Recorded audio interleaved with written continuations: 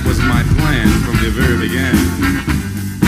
Darling, I never thought that this could be. What do you mean? Oh yeah,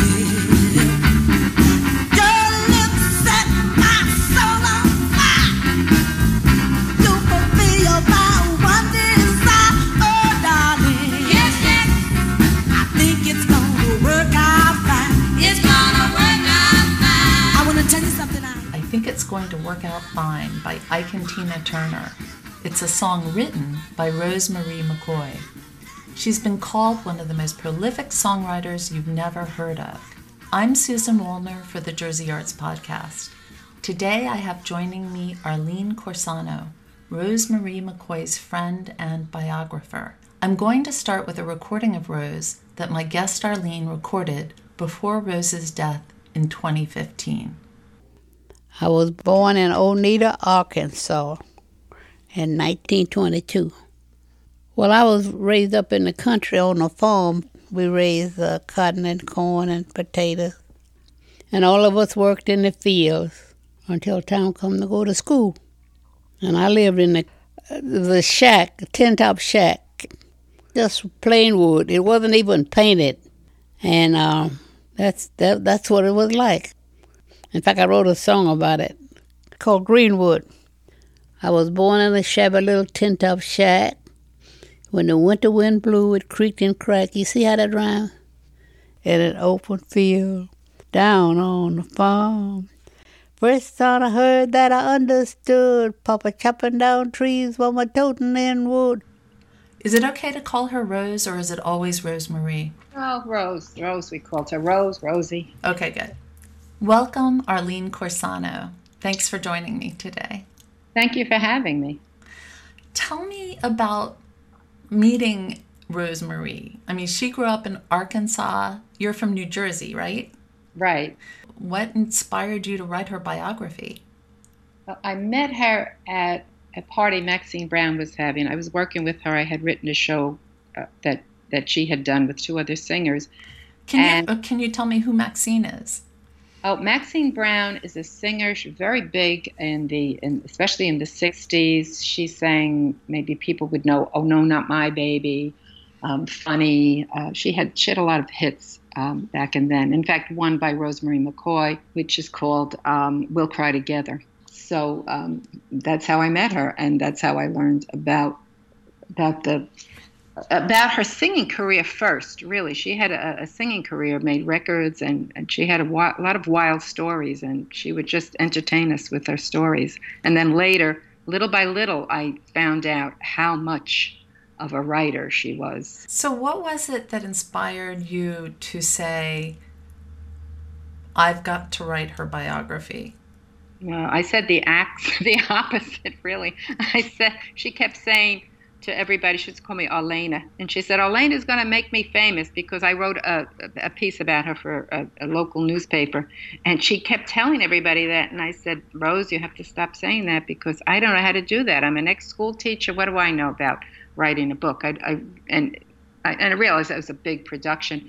And she kept telling people I was going to do that. She says, because if I keep saying it, you'll have to do it. And I tried to get other people who wrote about the music of that era, and it was just that they said too difficult, because she wouldn't stay on topic a lot of times. She'd switch topics, you wouldn't know. But I spoke to her.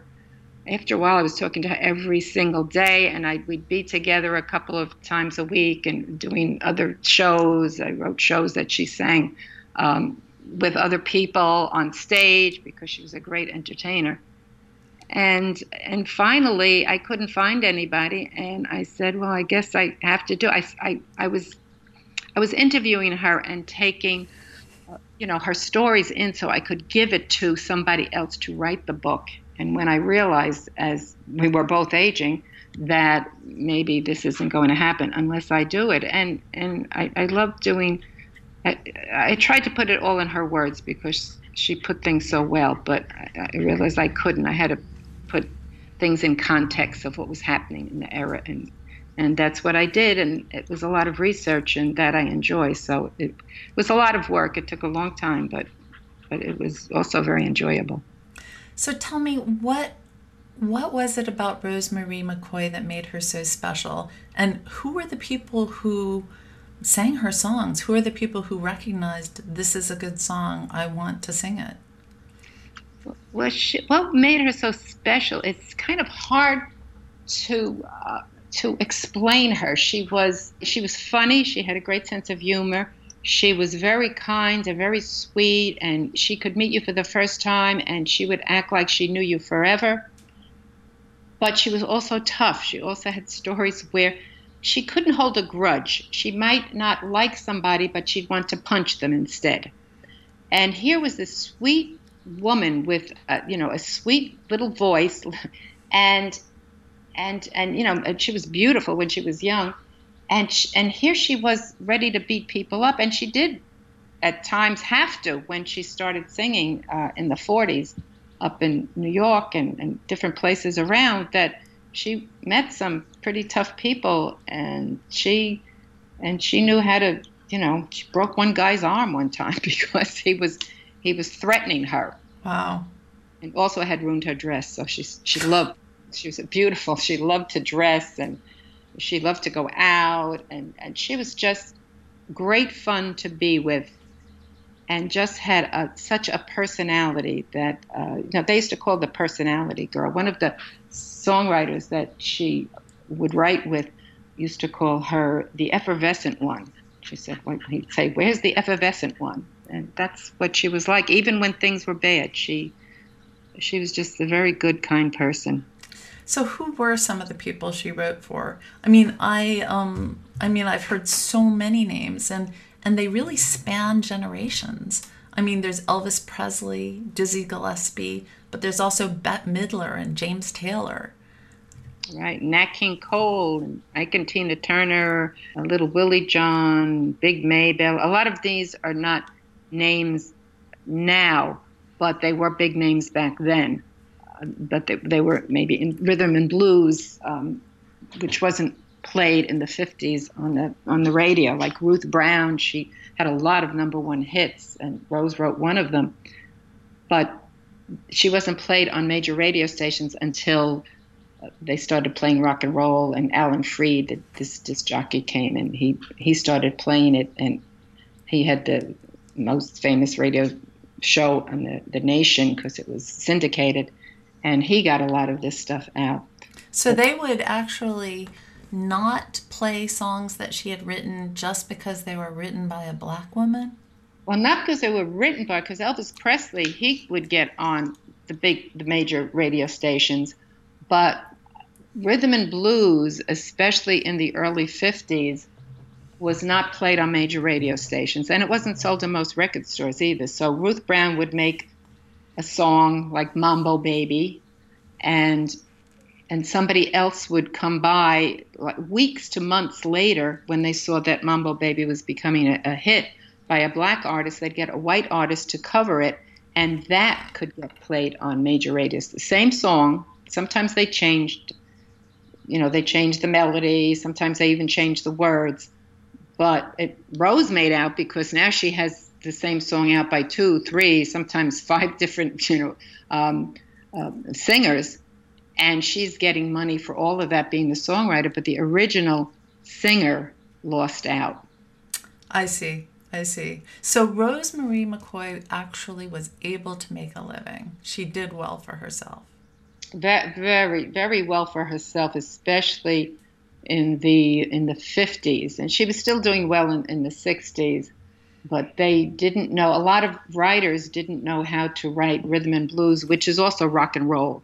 What they were calling rhythm and blues is rock and roll. It's got the same beat. The early rock and rollers will give credit to people like Louis Jordan, who was a black singer from the 60s, but he was called rhythm and blues, which meant the record was not to be played on major radio stations. It was, it wasn't like, it was too black for some major radio station. Right. So that's why you called your book, thought we were writing the blues, but they called it rock and roll. And this is her story. She thought she was writing the blues. Right, that's exactly what she said. I took it from what she said. She says, well, we thought, her and the other songwriters, the black songwriters she wrote with, we thought we were writing the blues, because it is the blues. It's blues chord progressions. It's a heavy backbeat, which you didn't have in, let's say, Patti Page songs that would be more like waltzes, like 1, 2, 3, 1, 2, 3. But rhythm and blues had a heavy syncopated rhythm. So normally where the heavy accent, where the singer might put it on, when you clap on the offbeat. And that's what black music is about. That's what came from Africa. The enslaved people from Africa brought with them to this country. And a lot of our music is based on that, from mambo to blues, rhythm and blues, rock and roll. Because 53, you weren't really having this, but when more and more people became interested in the music, and when Elvis Presley started performing, it was really rhythm and blues that he was doing. He loved the black music, and when he covered some of those records, like Hound Dog, which was first done by a black woman, he did one of Rose's songs, was Trying to Get to You. And it was first done by a black group, and he found the record and he liked it and he recorded it. And he recorded very close to the original records, not like Pat Boone, who would change the beat, and it sounded very white, I guess. If you go on the internet, you can hear a black artist doing one song and then a white artist sometimes, and you see what a difference. They were trying to bring it back to the, different beats and not so syncopated, and kind of, sometimes they even changed the lyrics too, to make it very acceptable. It was a very puritanical time, the 50s. So what was it about Rose's music that, if you were going to say, was her signature? Like, what was it that really jumps out and says, this is a Rose Marie McCoy song? She wrote in so many different styles.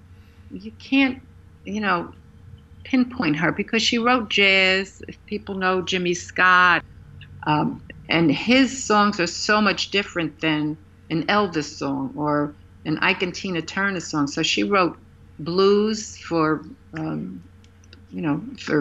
blues singers, but if she had to write a song, and Patti Page did a song of hers, and a lot of different singers. Somebody said Al Bell, who used to be president of Motown, and he's a past owner of Stax Records, which was very big back in the 60s, 70s. He said of Rose, she could write in any style, which was something that a lot of writers couldn't do. They wrote, pop style, like catchy tunes, simple melodies. Rose could write jazz. Rose could write, all different styles. So they usually put her in the rhythm and blues, the Ruth Brown kind of jumpy, early sort of rock and roll, but it's more bluesy. They usually put her in that because a lot of her big hits were that style in the beginning. But you have to hear her. She wrote gospel for Shirley Caesar. And she wrote a lot of gospel. She didn't even put a lot of it out there, but she wrote in all styles. She sounds so prolific, so inventive, like always writing. Yeah, she would write. Sometimes she said 3 or 4 songs a day, would go in the morning, and she would meet Charlie Singleton. She wrote a lot of songs by herself, but she wrote with Charlie Singleton, who was a top writer. He did Strangers in the Night, a lot of other songs. And they would write 3 or 4 songs in the morning, and the publishers would go to this restaurant where they were, they used as their office in the beginning, and she'd sell it, and we'd just sell them right there. Wow. I got me a 19-year-old jitterbug. And all my neighbors get jealous when they see us hug. I left my house this morning about 3:30. They all across their windows and started peeping at me. They ought to stop tipping in my business.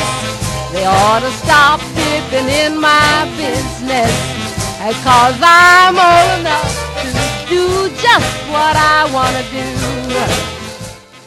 Rosemary McCoy is not that well known, and you've done a lot to sort of make sure that her story is remembered, including getting her inducted into the Arkansas Hall of Fame.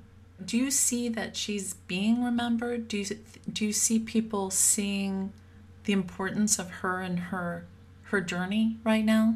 Yes, I do, because when I first went on the internet to find out about her, I could only find maybe her songs, but there was nothing about her. And now I see things that I wrote, things from my book, things that I wrote online. Other people are writing about them. The New York Times did her obituary when she passed in 2015. And most people thought, people from Elvis Presley music thought she had passed on years ago. They didn't think she was even around. And so they learned about her from me.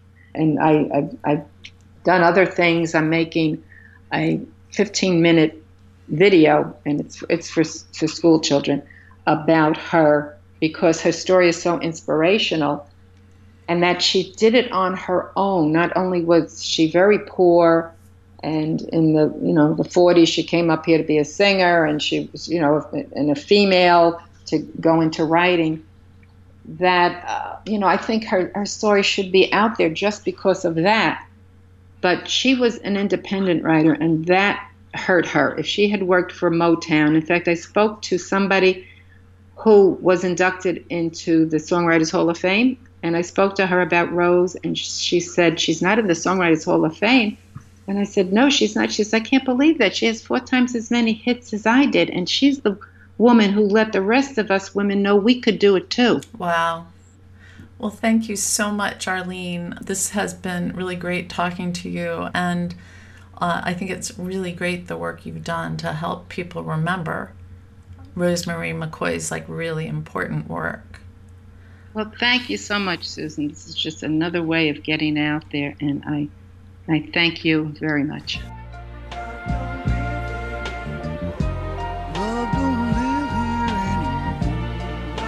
Musical historian Arlene Corsano, author of Thought We Were Writing the Blues, but They Called It Rock and Roll, will be at the Puffin Cultural Forum on July 26th with singer Audrey Martels.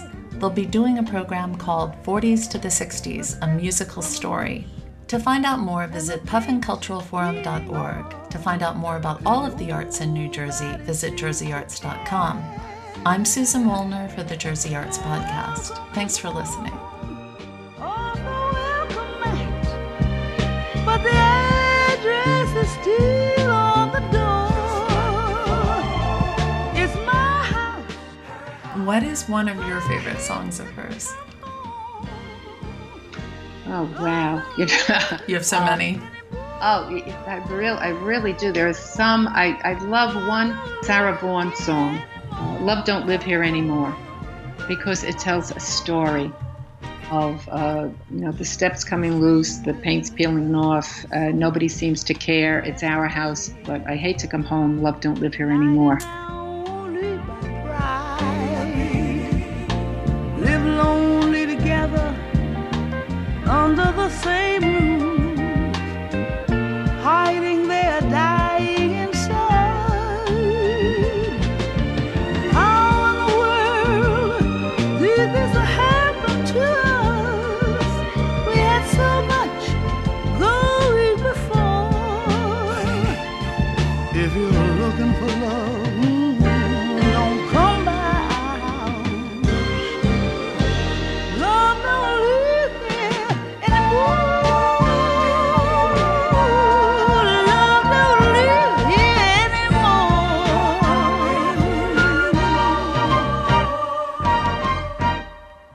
The Jersey Arts Podcast is made possible by the New Jersey State Council on the Arts, supporting excellence and engagement in the arts since 1966.